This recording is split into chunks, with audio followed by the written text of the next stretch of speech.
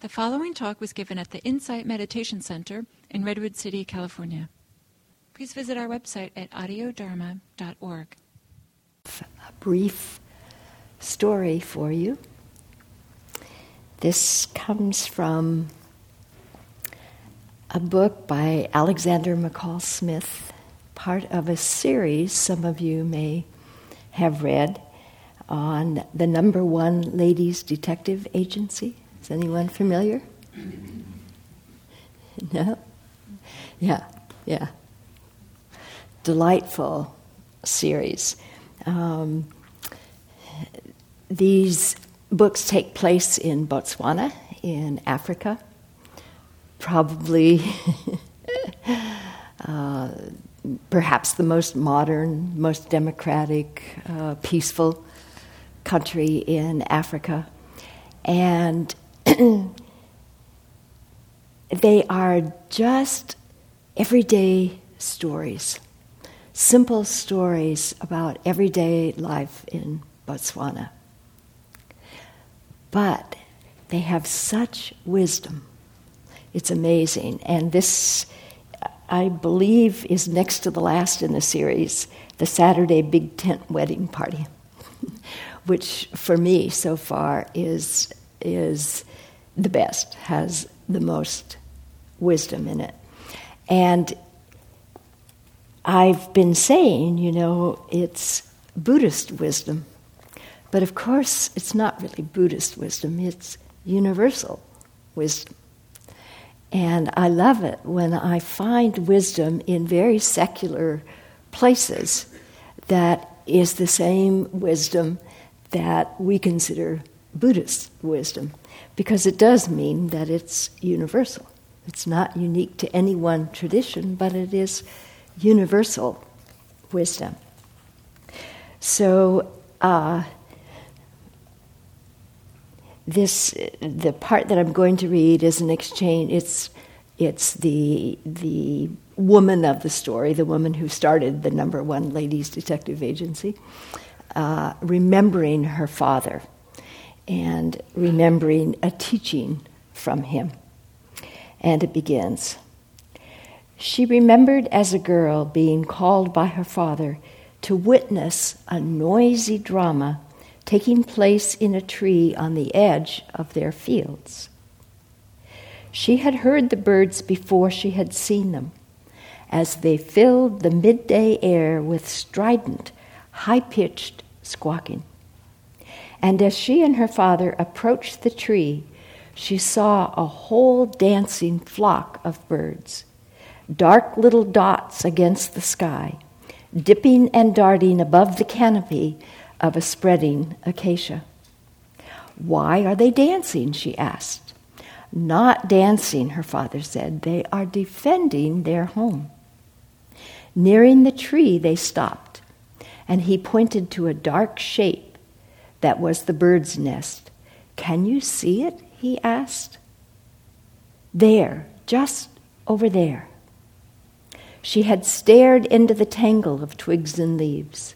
There was movement, but she was not sure what it was, until suddenly one of the twigs seemed to unwind itself and move sinuously between two neighboring branches.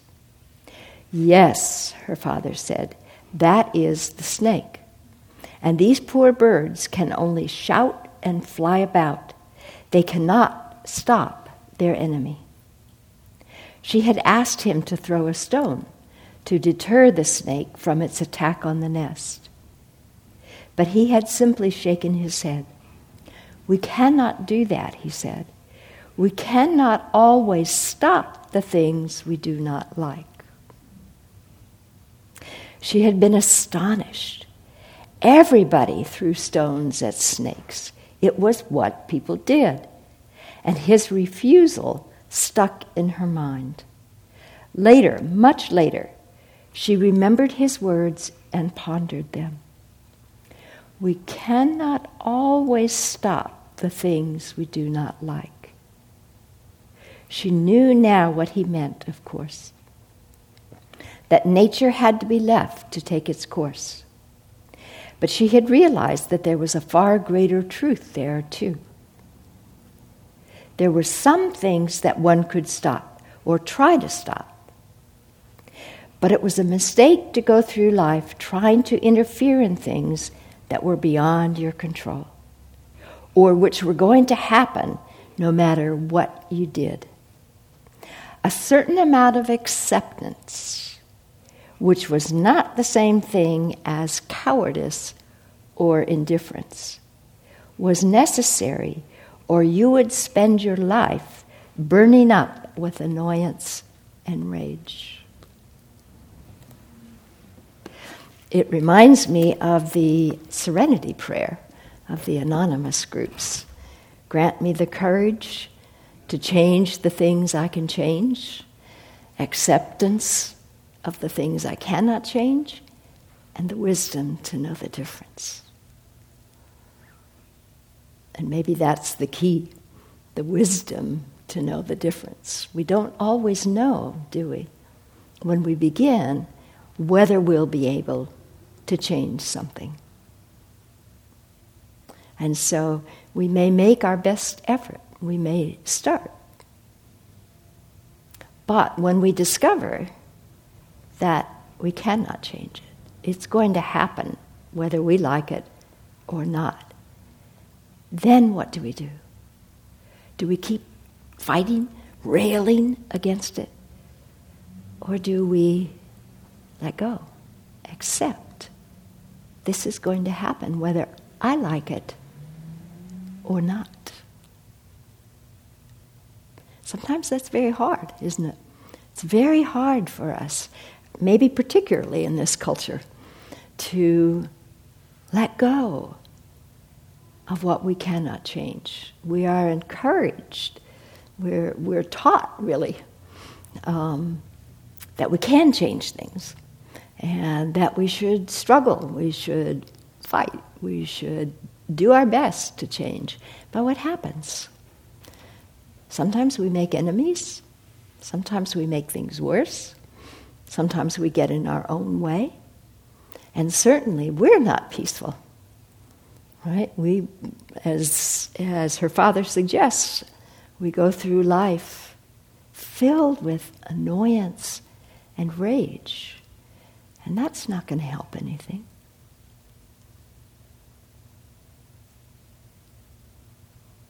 So accepting the things that we cannot change or that we do not like. We don't always like what happens, do we?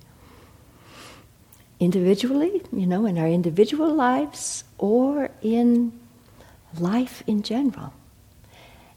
And very often as human beings, we think we know better than nature, don't we?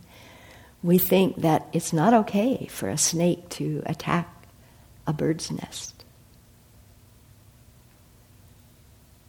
Or it's not okay for a cat to catch a bird. But that's life, isn't it? That's nature. And in many ways, human beings interfere in nature. We see it everywhere, right? And not necessarily for the better. Sometimes we make things worse by interfering.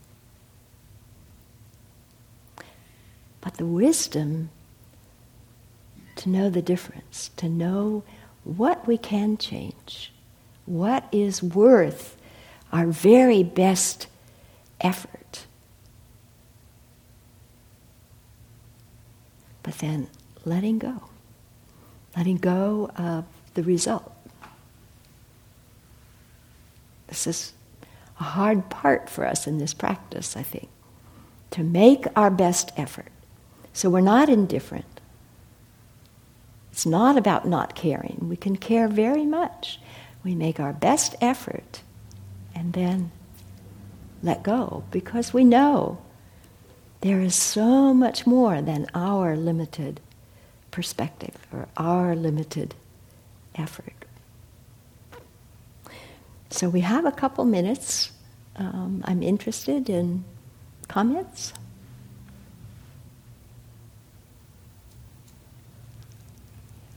Jonathan? I remember going to Andalucía 14 years ago, and the tour guide said the same thing. He said that when a whale appeared to be permanently beached and unable to get back in the water, they didn't do anything about it. Mm-hmm. And I'm not sure if this is oh, it is on. Hard thing to do sometimes, to not intervene, especially if you think you can do something. Well, it's not a matter of changing everything. It's the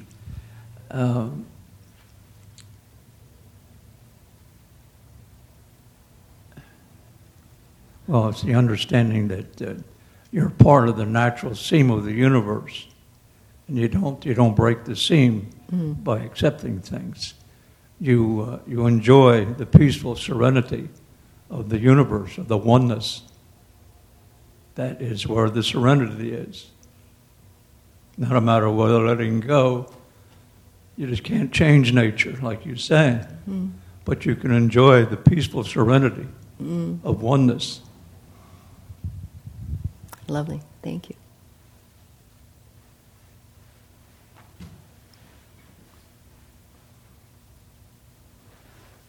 The comment about a cat and a bird struck a chord with me because I do chase cats away when they're, hiding around the bird bath and stuff like that. Mm-hmm. And my thought on that is you have to be discriminating as to what's really going on there, because cats are not natural to California. The birds have no idea. They did not evolve anyway to deal with cats. So you have to look for the subtleties in something like that. Mm-hmm. And so that sounds like a good example of making your best effort.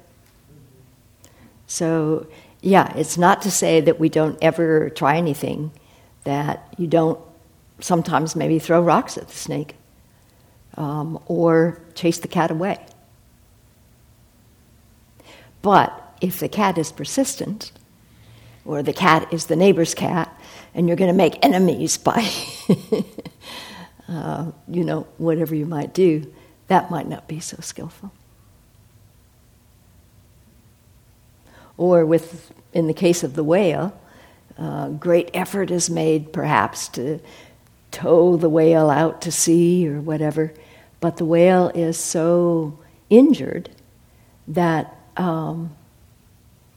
it's not going to make it anyway.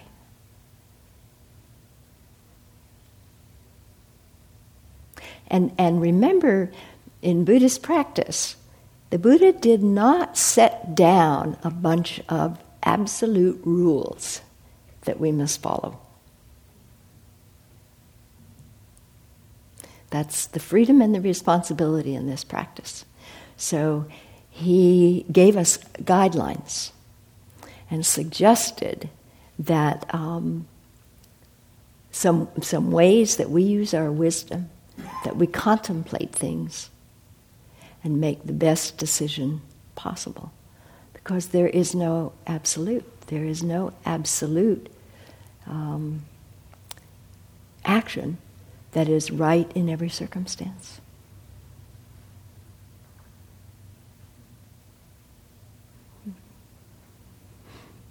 Okay, thank you all.